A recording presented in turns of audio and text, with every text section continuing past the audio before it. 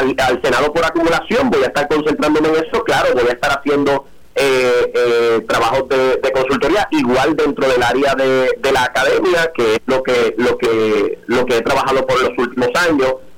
No se circunscribe exclusivamente a la cuestión educativa, pero sí vamos a estar trabajando con pues, diferentes cositas que ya iremos anunciando próximamente.